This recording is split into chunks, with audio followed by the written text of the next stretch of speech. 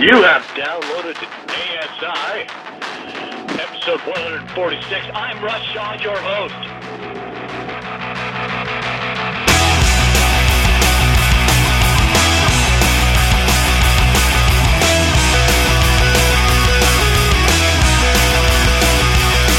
It's all around. Pressure from my so-called friends. It's all around. I'm measured by some stupid trend. It's all around. Everyone is just like them. It's all around. It's all around. It's all around. So I anti-conformity. I don't try too hard to be. I'm not what you think you see. Inside of me change, and you never be the same. Today's podcast is brought to you by my Android phone. If you don't like the sound quality, remember, you didn't pay anything for it. May I have your attention, please? May I have your attention, please? Will the real Slim Shady please stand up? I repeat, will the real Slim Shady please stand up? We're gonna have a problem here. Y'all act like you never seen a white person before. I'm like a head trip to listen to, cause I'm only giving you things you joke about with your friends inside your living room. The only difference is I got the balls to say it in front of y'all, and I don't gotta be false or sugar-coated at all. And there's a million of us just like me, who cuss like me, who just don't give a f like me, who dress like me, walk, talk, and act like me, and just might be the next best thing, but not quite me. I'm Slim Shady, yes, I'm the real Shady. All you other Slim Shadys. Ah, yes, Slim Shady, a great example of this pride in brokenness metaphor and how it's this kind of survival tactic, and it very much is conformity.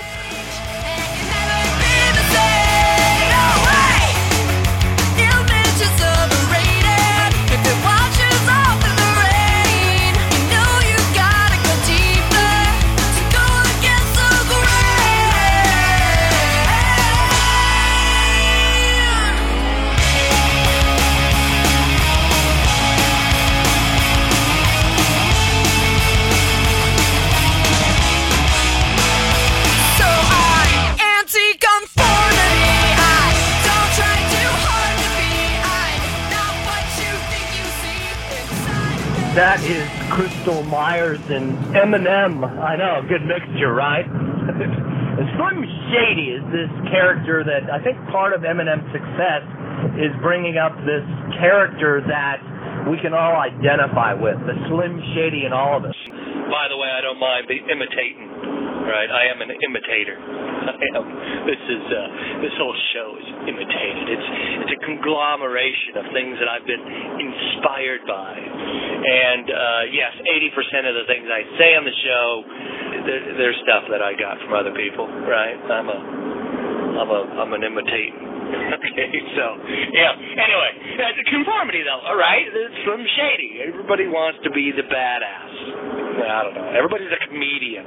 You hear that a lot. All right, you got me. Probably more than 80%. All right. And I did kind of slice that song up a little bit to play the parts that I like and appeal to me. So, because I'm selfish. Anyway, just admitting, right? I'm just coming clean here. I'm just being real, Joe. Anyway. You know, the Bible talks about coarse joking, and basically what Eminem does with this Slim Shady character, really exposing the roots of the identity of what that is, right? Why we do that. I'm always fascinated with artists who can press on those issues and get us to look at why do I do that, right? Why do you do that? Because you're Slim Shady, that's why. I'm just being real, Russ, man. I'm just telling it like it is. Yeah, well, I think you're also conforming with the inner Slim Shady in you, okay? It's one thing to be honest and real. It's one thing to be broken and stay that way. And I think that the whole Slim Shady character really exposes that kind of thing, right? In the music video that he made back, I think this was like 1999 or something like that, he had a bunch of kids that were like 100 extras that he dressed up to look exactly like him, right? They all had the white T-shirts, they all had the blonde hair, they all had the, kind of proud look on their face, kind of walking in a straight line of conformity. Okay, and I think that's another positive thing about Eminem and Slim Shady, showing that this bad boy kind of badass attitude isn't rebellious, it's conformity. Check this out. If you want to download any of this music that I play on the show, you go to the website. It's ASI247.org. It used to be Digital Audio Project. It's not anymore. Digital Audio Project was way too long, and it was like wearing out people's keyboards. And now that you got a smartphone, you're pushing all them buttons, you don't want to do that. So just go to ASI247.org. You click on the music tab. You can download all of the music in its entirety, like right off of iTunes or Amazon or what have you. So there's that. Also, if you want to follow me on Twitter. If you're tweet savvy, the tweets are on there, the Twitters. If you're in touch with your inner bird, it's right there on the website. Facebook, of course, big Facebook, right? Facebook's a lot easier to use. That my Facebook's also. Also, tell me that you listen to the show. I've actually turned down friend requests lately because I don't know the people who are sending friend requests. If you tell me you're a listener to the show, I will accept your friend request. If you don't, I don't know you and I just ignore you or deny the friend request. So there's that. There's Facebook. Boom, got that out of the way. Conformity. Big topic. I've been preparing for this topic for some time, wanting to talk about it. Listening to lectures by John Frame as part of the inspiration for this show, the whole series of shows in the Decalogue, and listening to some music by the band Good Charlotte as well. Good Charlotte's actually named after a book, children's book actually, about an orphan named Charlotte. That's the band. A little bit of music trivia for you there. So yeah, John Frame, brilliant man, talking about the 10th Commandment, and really what hit me is conformity. And I started studying some stuff in sociology, because sociology and social psychology is all about studying. It's all about, covetousness. God puts the 10th Commandment out there and says, be content, right, with who you are, with how God made you behind your eyes, with your gifts, your talents, your abilities, and your weaknesses. Learn to not covet what other people have. And we are a very covetous culture. I'm coming from you. Sorry. I'm just going here today, all right? Don't have a lot of notes. But again, this has been in my head for a while, so bear with me. I'm coming at you today from the USA, United States of America, and Seattle, Washington, which is up in the corner of the U.S. We are a very culture, artsy-driven kind of city and culture. We're also a very commercial-driven kind of culture. When I say commercial, I mean marketing. It just permeates the culture here, as well as it does in the United States. If you look at an ad, a lot of it has to do with, in marketing, a lot of it has to do with you get a guy who's successful or a woman and you put them up as your spokesperson. My wife sells Avon. She's an Avon rep and makes money for our house and doing Avon. She's an Avon lady, right? And every year Avon gets a new person to promote some product or some new perfume or something like that, and it's usually a celebrity. And they did, Derek Jeter had a scent for Avon, and he did a cologne, because people tend to do that.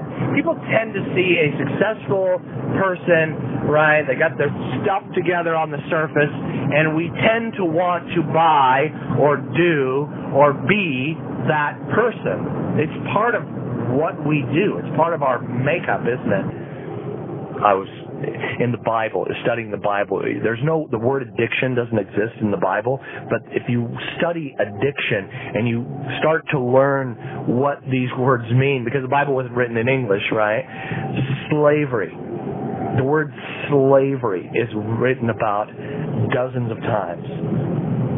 If you do a word search on slavery in the Bible, you're going to find a lot of stories about slavery, especially in the book of Exodus. Slavery is alive and well in 2011. Can I just tell you that? All right? It's not just enslaving a people and making them, right, prisoner. Slavery is more than that. It's deeper than that. All right? Addicts are slaves. Conformists are also slaves. Well, you're going to be a slave. It's not always good news. Is that good news? It is, and it depends on what you're being a slave to. That's what we do, man. We pour out all of the time. We conform.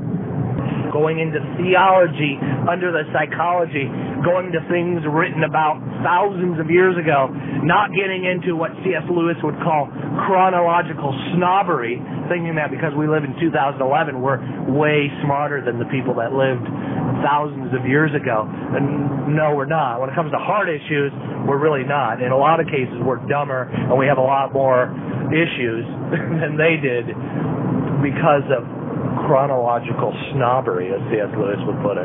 Like we get this kind of information addiction, you know? There's a cool story in, again, C.S. Lewis's book, The Great Divorce, where this angel is trying to coax this guy out of hell and into heaven, right?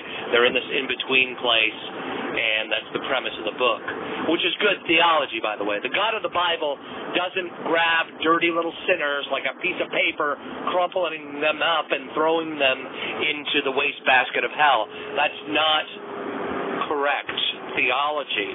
We go there willingly. If anything, the God of the Bible, Jesus, is trying to, right, get us to see grace, get us to see love, get us to understand how much He loves us. All right? So, in the story, the angel comes to the guy and says, what are you doing? And the guy's like studying all these books, and he's studying all this information, and I don't remember how C.S. Lewis tells it way better, but I'm just trying to go by memory. He's studying this stuff because he wants to better his life, right? And he's just into this information. And the angel is telling him stuff and telling him stories and, loving on him to try and get him out of hell and into heaven. And he stops thinking for a minute, and he starts to listen to the guy. And then the guy says something, and then he all of a sudden, his energy changes.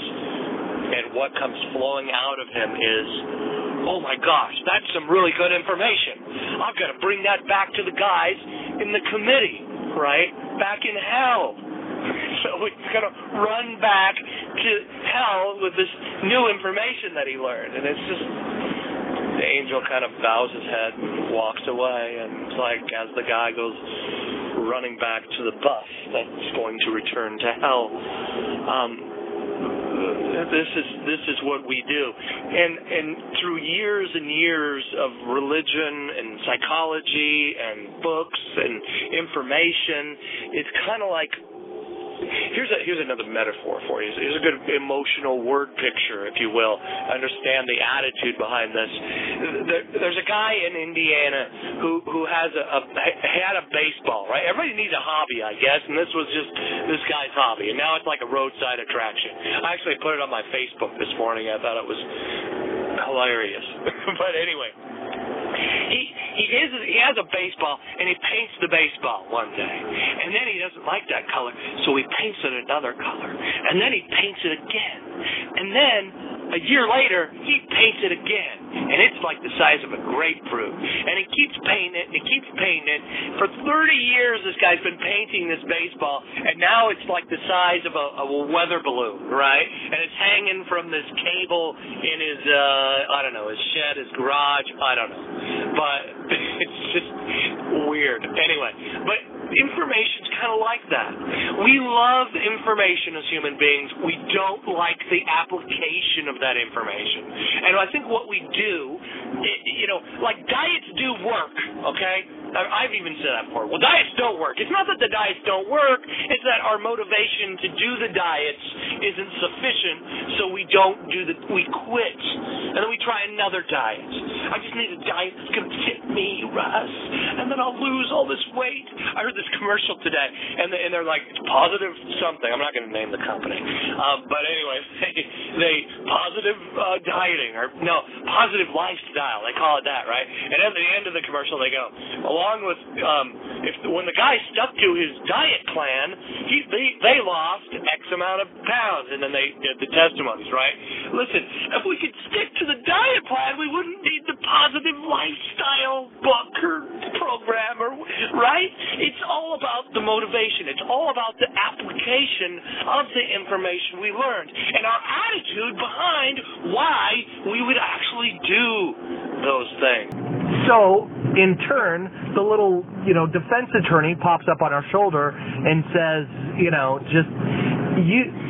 what, Russ? You really like cheeseburgers, so you need to find a diet that is suitable to you and accommodates your love for cheeseburgers. The little red lizard in his business suit looking like the, defense attorney, your personal defense attorney. And the reason we do that is because we think that we're the point. That's what we're doing when we do that. When we throw another coat of paint on the baseball, we run for instruction instead of application, because it's all about I'm the point. It's my comfort. It's my security. So when it gets uncomfortable, boom, a defense attorney comes up. You know what? You don't like red. Maybe you should paint it blue. So we throw another coat of paint on the baseball. And over the years and over the centuries, there's just been more and more information thrown on the heap, okay? We just keep reaching for information. It's like a weird little idolatry thing. That's really what's going on. We want God's job.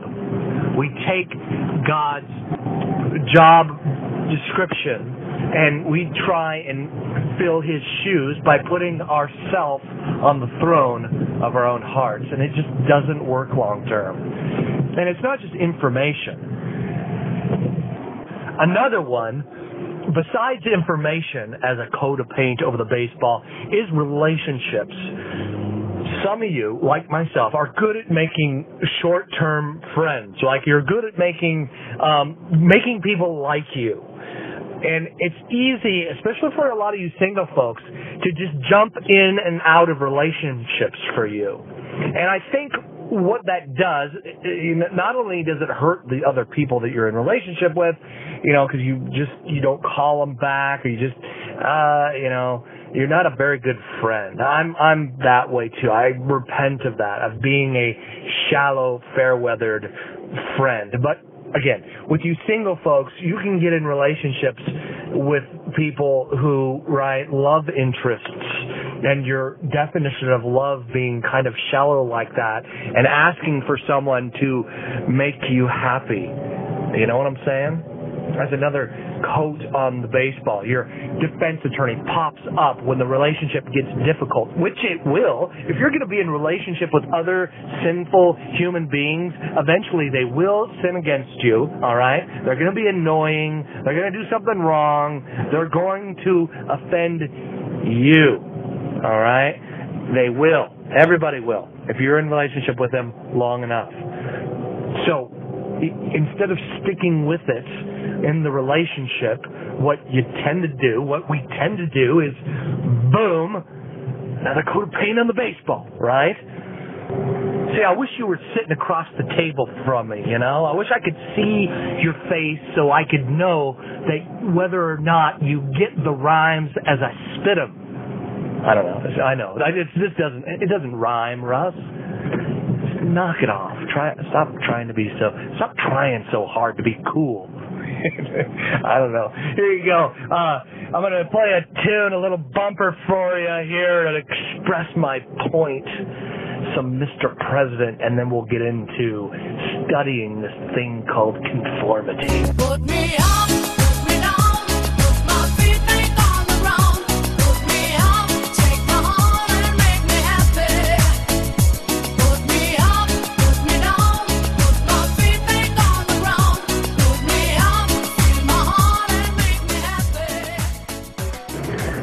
Yeah, I play that song, and what I am saying is we try and take God's job description, all right? What I'm not saying is you should just stick with some behavior modification or some diet that doesn't work, or stay in some relationship with some jerky boyfriend or girlfriend that's not working, right? Now, if you're married, that's a different deal. If you're married, you've entered into a blood covenant, okay? That's a different kind of a thing. But if you're not married, and you see that maybe that's what you do, just running from bad relationship to bad relationship, painting another layer on the baseball, so to speak, that may be you. So what I'm not saying is that you just continue to beat your head against the wall, all right? That's the definition of insanity, trying to repeat something that doesn't work over and over again and expecting a different result, right? It's not healthy. And it's also a great segue to me talking about psychology, right? Check this out. Some American history on psychology. Floyd and Gordon Allport were, back in the early part of the 20th century, around the 1920s, were psychologists from Indiana. One of them became more of a behavioralist of patterns of personality and stuff like that, Gordon Allport. And his brother, Floyd Allport, became one of the pioneers of what we know today as social psychology. So, they kind of had this disagreement even between brothers, where one of them was more focused on the individual and how the individual thinks, and the other one was more on the situation, right? How does the situation, how does the social structure, how does influence from the outside impact who we are on the inside, right? So here's a funny little side story for you. Gordon Allport goes to Vienna to see Sigmund Freud, all right? Famous psychologist, probably the most famous psychologist that ever lived. Sigmund Freud, huge impact and influence in the psychological community still today. Although most of, like they said at Yale, in the psychology department at Yale, they said the only thing you're going to find of Sigmund Freud's at Yale today is in the history department of psychology. But anyway, so Gordon Allport goes to Vienna to visit Sigmund Freud, right? It's like they're both atheists, so Gordon Allport is going to visit. He's going to Mecca. I don't know. He's going to meet with his priest or rabbi, or I don't know. Just all right. Atheists are religious people too. They really are. Just different kind of religion. Atheist religion. It's still very much a kind of religion. It's a belief system, right? It is what you do with God. You don't believe he exists, so that's what you parked him in that category. That's your religion. Anyway, moving on. Here's the deal. So he gets to Vienna, he meets with Sigmund Freud, and he's excited, he's like kind of nervous, and so he starts to tell this story, kind of break the ice about this kid that he saw on the train, and Sigmund Freud sitting there listening to him, kind of leaning back, stroking his beard, you can see it, right? And he leans forward after Gordon Allport finishes his story, and he goes, "You, sir, have a dirt fetish." And Gordon Allport's like, "What? What does that even mean, dude? I came all this way and you tell me I have a dirt fetish? I was just trying to make small talk, and so Gordon Allport is offended by this comment and this interaction, and as a result, there's kind of a debate in the psychological community on this, this series of events leading to why American psychology really distanced itself from Freudian psychology, all right? I mean, that's just something that they talk about. It couldn't be because a lot of Freudian psychology is just bananas. It could be, it's not because it's lame.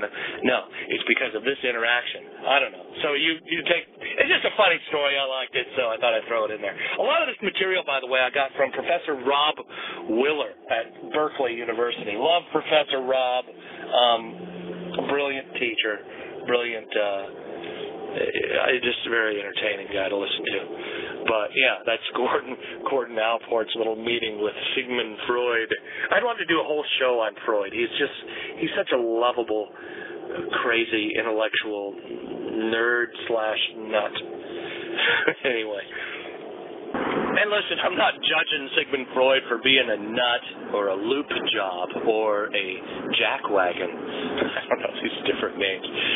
Because everybody who studies psychology is busted and broken, and I think they're trying to figure other people out as a way of not realizing what they're trying to do is really figure themselves out. So if you're interested in psychology, or if you're a counselor, you're welcome if you haven't realized that already. But anyway, Sigmund Freud, we can't ignore the fact that this guy made a major impact on the profession of psychology and even social psychology. And some of his thoughts are fascinating, but his attitudes are a little creepy. And he's all about sex, right? I mean, everything's about how you didn't get some. I don't know. Anyway. What is conformity, you say? I'm glad you asked. This is from the Sociology Dictionary. Conformity. Human behavior which follows the established norms of a group or society. The bulk of human behavior is a conforming nature as people accept and internalize the values of their culture or their subculture. That is from the Sociology Dictionary. Another definition, here's from dictionary.com, the way they define conformity. An action in accord with prevailing social standards, attitudes, practices.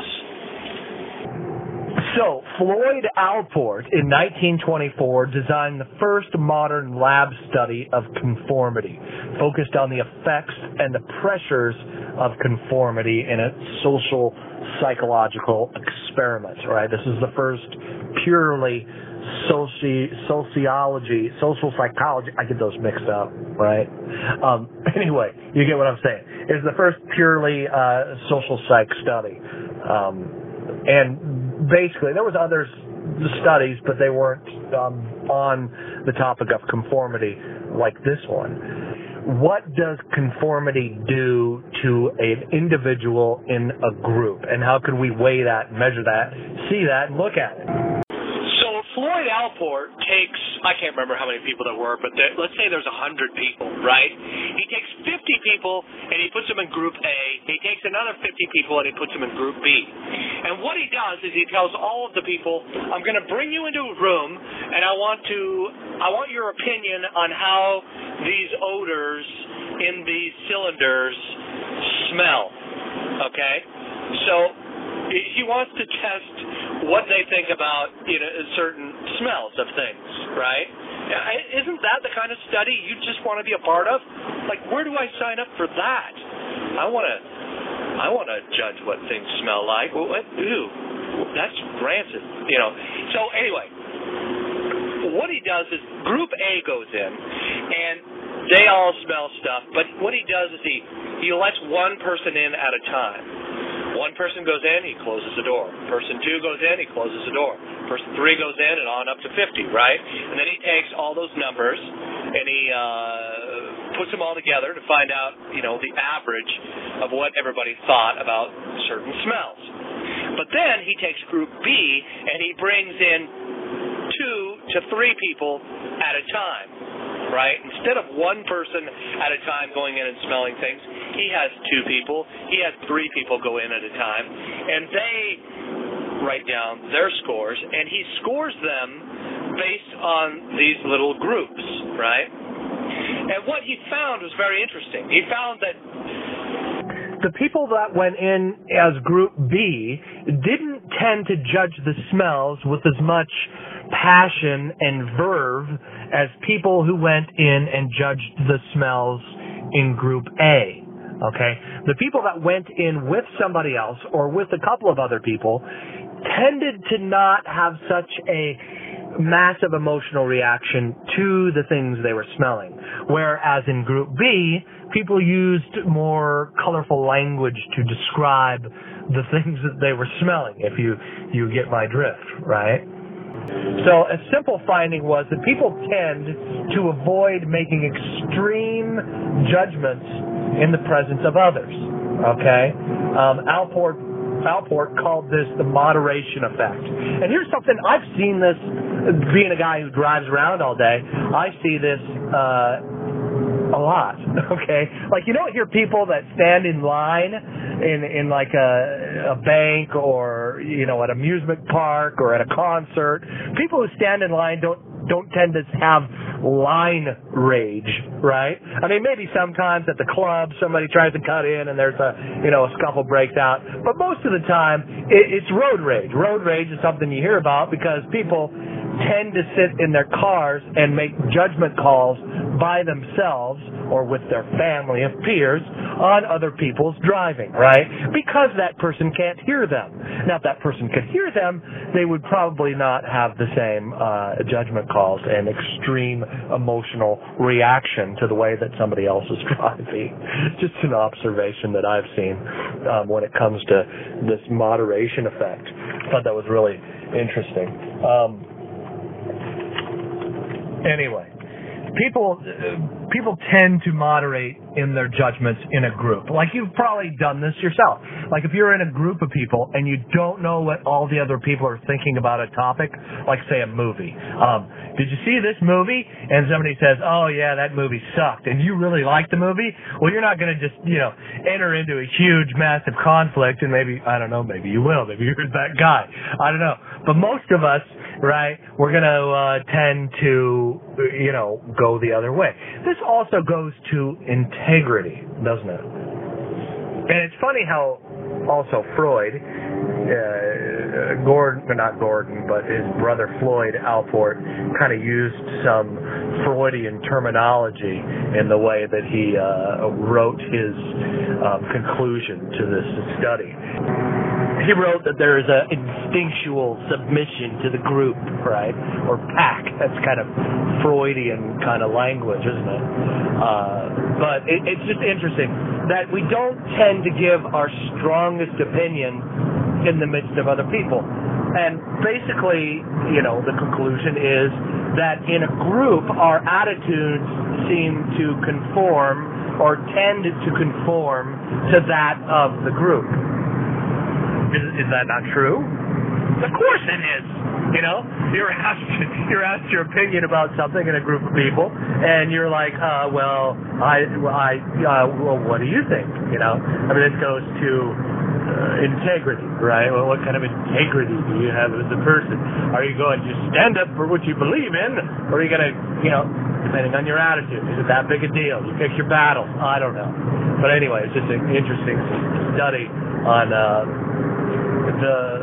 the voraciousness of protecting our opinions, right? Or our belief systems, or where we stand on something. Okay, the next conformity study was by a guy named Mosar Sharif. I think I'm pronouncing that right. From Turkey. He was from Turkey, immigrated to America, became a very famous American social psychologist. And you probably heard this speech. You probably heard this study before if you've been to college and studied any kind of psychology whatsoever. This is a pretty common study that's talked about in psych classes. So Sharif's big passions were things like norm formation and intergroup conflict, and he was fascinated with this kind of stuff, kind of like I am. So Sharif had this huge impact on the way that people think about coming together of social norms, right? How is it that social norms evolve? And he really had a huge impact on the way people think today in social psychology about conformity.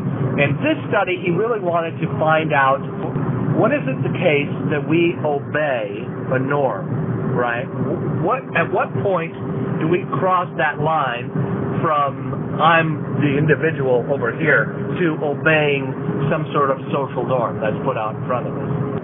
And here's another fun little piece of information about Mr. Sharif and his personality. Mr. Sharif would go to work wearing a cape, right? Like seriously, he'd wear a cape to the lab or whatever he was doing. I mean, as a social psychologist, the man wore a cape, like he was Dracula or Batman or something like that. I don't know. Throw that in there for you. It's like, what? He wore a cape. Okay. Our doctor's wearing a cape. It's like, his teeth sharp, is his skin pasty white? I don't know. And that's another funny thing that Professor Willer informed us too, that he would also wear a cape with like short sleeves, right? Like I don't know, is that like white after Labor Day? Cape with short sleeves? I don't know. I don't get it. I don't know why he did that, but Mr. Sharif wore a cape. Anyway, interesting little side note on Mr. Sharif. So anyway, what Sharif needed was some kind of a stimulus that he could use to kind of push things around. He needed something ambiguous to help the group come up with its own kind of conclusion for the right answer. So basically he was looking for something where there is really no right answer, so he could use that to push around with social pressure where the answer would land, right?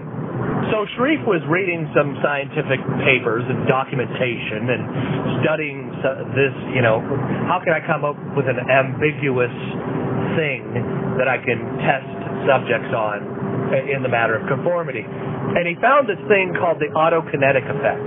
I don't know if you've heard about this, but it's the tendency that human beings have to not be able to place in our mind, for example, a piece of light. Pilots have this. It's the autokinetic effect. It seems like the runway lights way off in the distance are moving around when they're not. They're actually stationary. But to us, it looks like they're moving around. If you put a pinpoint of light on a dark wall, like say you're at the movie theater and they turn off all the lights and it's just dark inside the movie theater, and somebody takes a laser pointer, and don't do that, by the way. You bring a laser pointer, right? Some usher is going to kick your ass, so don't do that. You get what I'm saying, right? You take a laser pointer, you put it right in the center of the screen, and you say you have a machine that holds it there, you put it on a tripod or something, and it will. If you ask the audience will say, that light is moving. It's moving around. That's one thing that's hard for us to measure, where if something is staying, like a piece of light is staying stationary in one place. So, Sharif is finding out this scientific fact of autokinetic effect, decides to do his study. So what Sharif did is he did exactly that, like my movie theater analogy. He put people in a room and he put a light against the wall. Now this probably wasn't a laser because it was 1936. I don't think lasers would have been invented. But anyway, you get what I'm saying, right? He put a light on the wall, and maybe it was coming out the other side or something, I don't know. But he would have two different groups, kind of like the moderation effect. He would have two different groups. He'd bring in some people one at a time, and he would ask them, all right, how much is that dot moving? And people would answer anywhere between a couple of inches to a couple of feet, right? And so all the people that came in individually, he tallied their score and how much they tended to, right, how all over the place the statistic was. And then he took a bunch of people, groups of people, and this was either 2 people or 3 people, and he'd bring them into the theater, so to speak, and he would sit them down and say the same thing. But they could come up with their conclusions out loud and talk about it. And he would do this in order. Like, he wouldn't just let them just banter. He would call on a person, So if there was one guy who was more influential in a group than another guy, he would usually he'd pick that guy last, Find the loud guy and let's ask him last. Let's ask the quiet person first to get a good even flow for the study, to make sure that no one was influenced by the loud guy. And what he found was that people tend to conform to what they think everybody else thinks it is moving. when the light isn't moving at all. But if two people in the group said the light was moving a couple inches, everybody said, oh, well, it's moving about a quarter inch, or it's moving a couple inches, or, and then if somebody in the group said it's moved, wow, that moved like a foot. The other guy in the group would say, oh, it's about 8 inches. The other guy would say, it's like a foot and a couple inches, So this was a really interesting study on proving the fact that we tend to conform in a group when we don't know the answer. Because, in this situation, there is no right answer.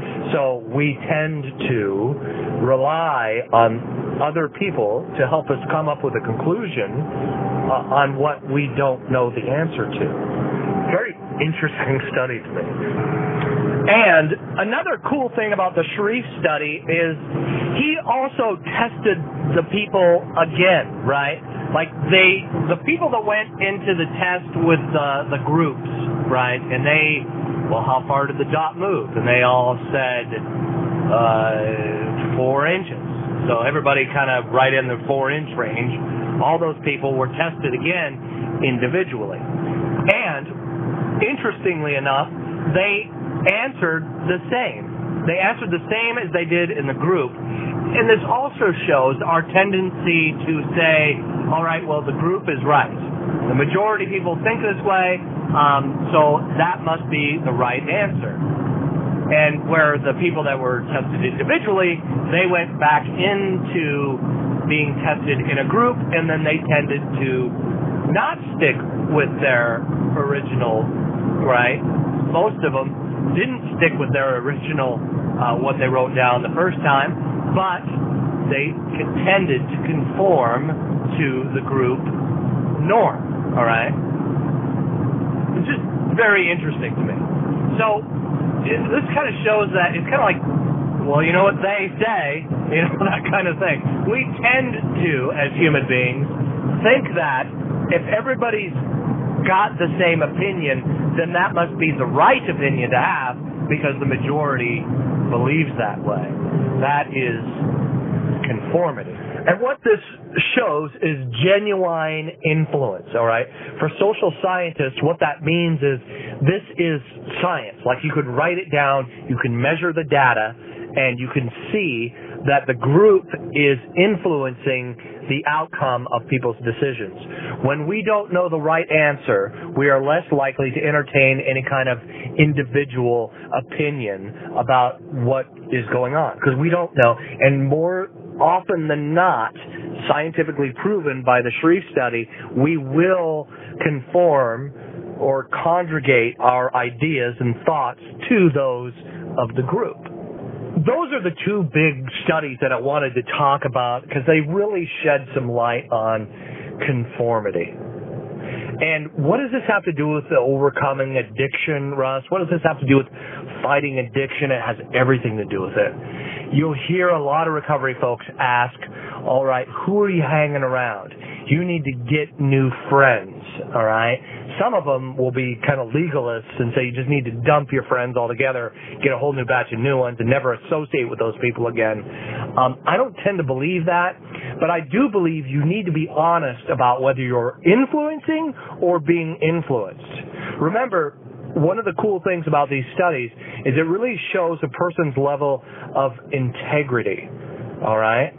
So when you're in a social structure, if your old friends constantly and continually are influencing you towards your old habits, old behaviors, old attitudes and ways of thinking, then yes, you need to take a break from those folks for a while. And sometimes what happens is that you start to do some changing and your heart starts to change and you no longer want to be involved in some of those kind of really profane conversations about women, for example. You start to distance yourself from those conversations, not because you have to, but because you want to, right? Not because you're a prude, but because you have a different way of viewing women, your spouse, maybe you have a sister, right? Maybe you bring that up. I don't know. But what I'm saying is that sometimes what you'll find is that your relationships will have a expiration period, okay? And some of those relationships will expire if you change. Like, you'll have friends that are so kind of egotistical, or they're more like leechy sponges in relationship, like a vampire. Going back to the vampire analogy, you may have friends that are vampires, and what they do instead of giving in relationship is they just kind of suck off of their friends, like sucking off of you, and when you're no longer there to be, kind of drained, they will probably find another friend or not want to hang around you. I mean, sadly, that's what happens with a lot of really shallow relationships. I saw this film where this guy's like, you know what, tell me 2 real friends that you have. And he's got, I got all sorts of friends. Yeah, but just give me 2. Give me 2 real ones that'll be there when the chips are down, that aren't just fair-weathered friends. And the guy's like, wow, I don't even have 2 real friends. This is what I'm talking about, all right? Yeah, it's great to have acquaintances. It's great to have, Jesus had like the 72, and then he had the 12 disciples, and then he had the 3, right? Like he had John and Peter and, tight-knit group of dudes that he really shared intimate stuff with. Who are those people for you? Do you even have them? All right. Who is influencing you, and how are you being influenced? Also, I talked about in the beginning of this series, the Decalogue, about immune neglect. If you think that you're just staying alone, so conformity doesn't matter to you, immune neglect is another social psych term that's very true and very real. That says that basically you're conforming to yourself. And what you're doing, if you're not around other people, is you're developing a kind of thought that's fast, cheap, and easy. It's fast because you don't have to consider other people. You're all alone. It's cheap because it doesn't cost you anything emotionally, or, leaving your house, going and visiting with friends. That's work, right? You have to put yourself in, to a relationship in order for it to work. If you're so cheap, meaning that you're not extending or giving anything of yourself in the relationship, and easy, meaning that it's all about you and you're the point. So, man, as an only child growing up, one of the things I liked about being an only child was that I got to keep all my stuff. And I was kind of like feeling sorry for my friends that had brothers and sisters, before my parents got divorced, and I had stepbrothers and sisters. I remember thinking that, like, wow, they have to share their toys. I get to keep mine all to myself. There was a study about that, too. Kids who, are alone. I mean, the kind of, what do you call that, single parent families, the one child in the household,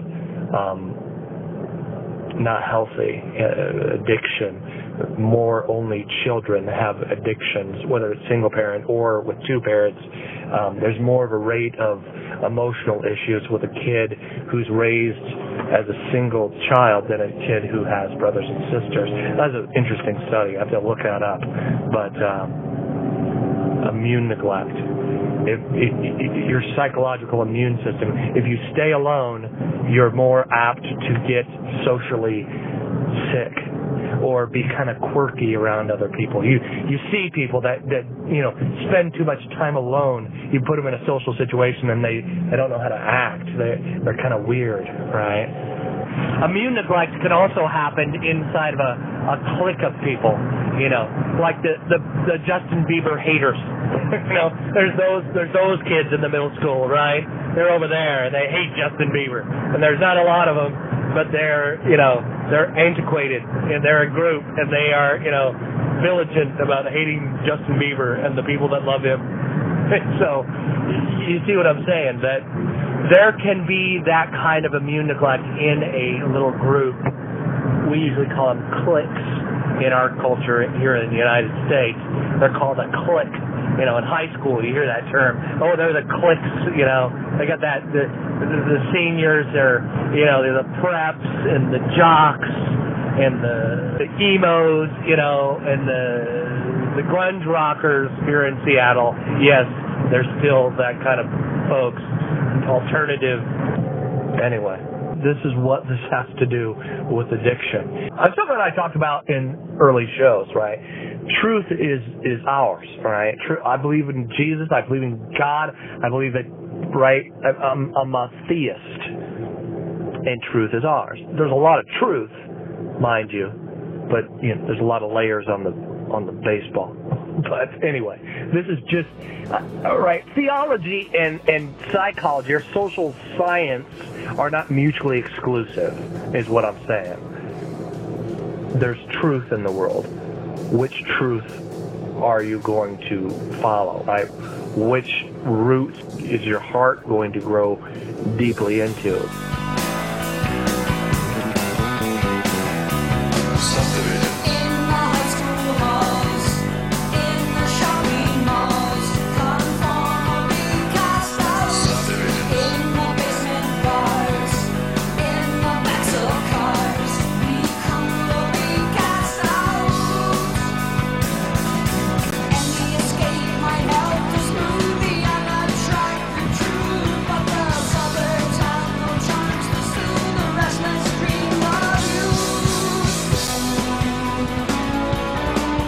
That song is by Rush, and it is called Subdivisions.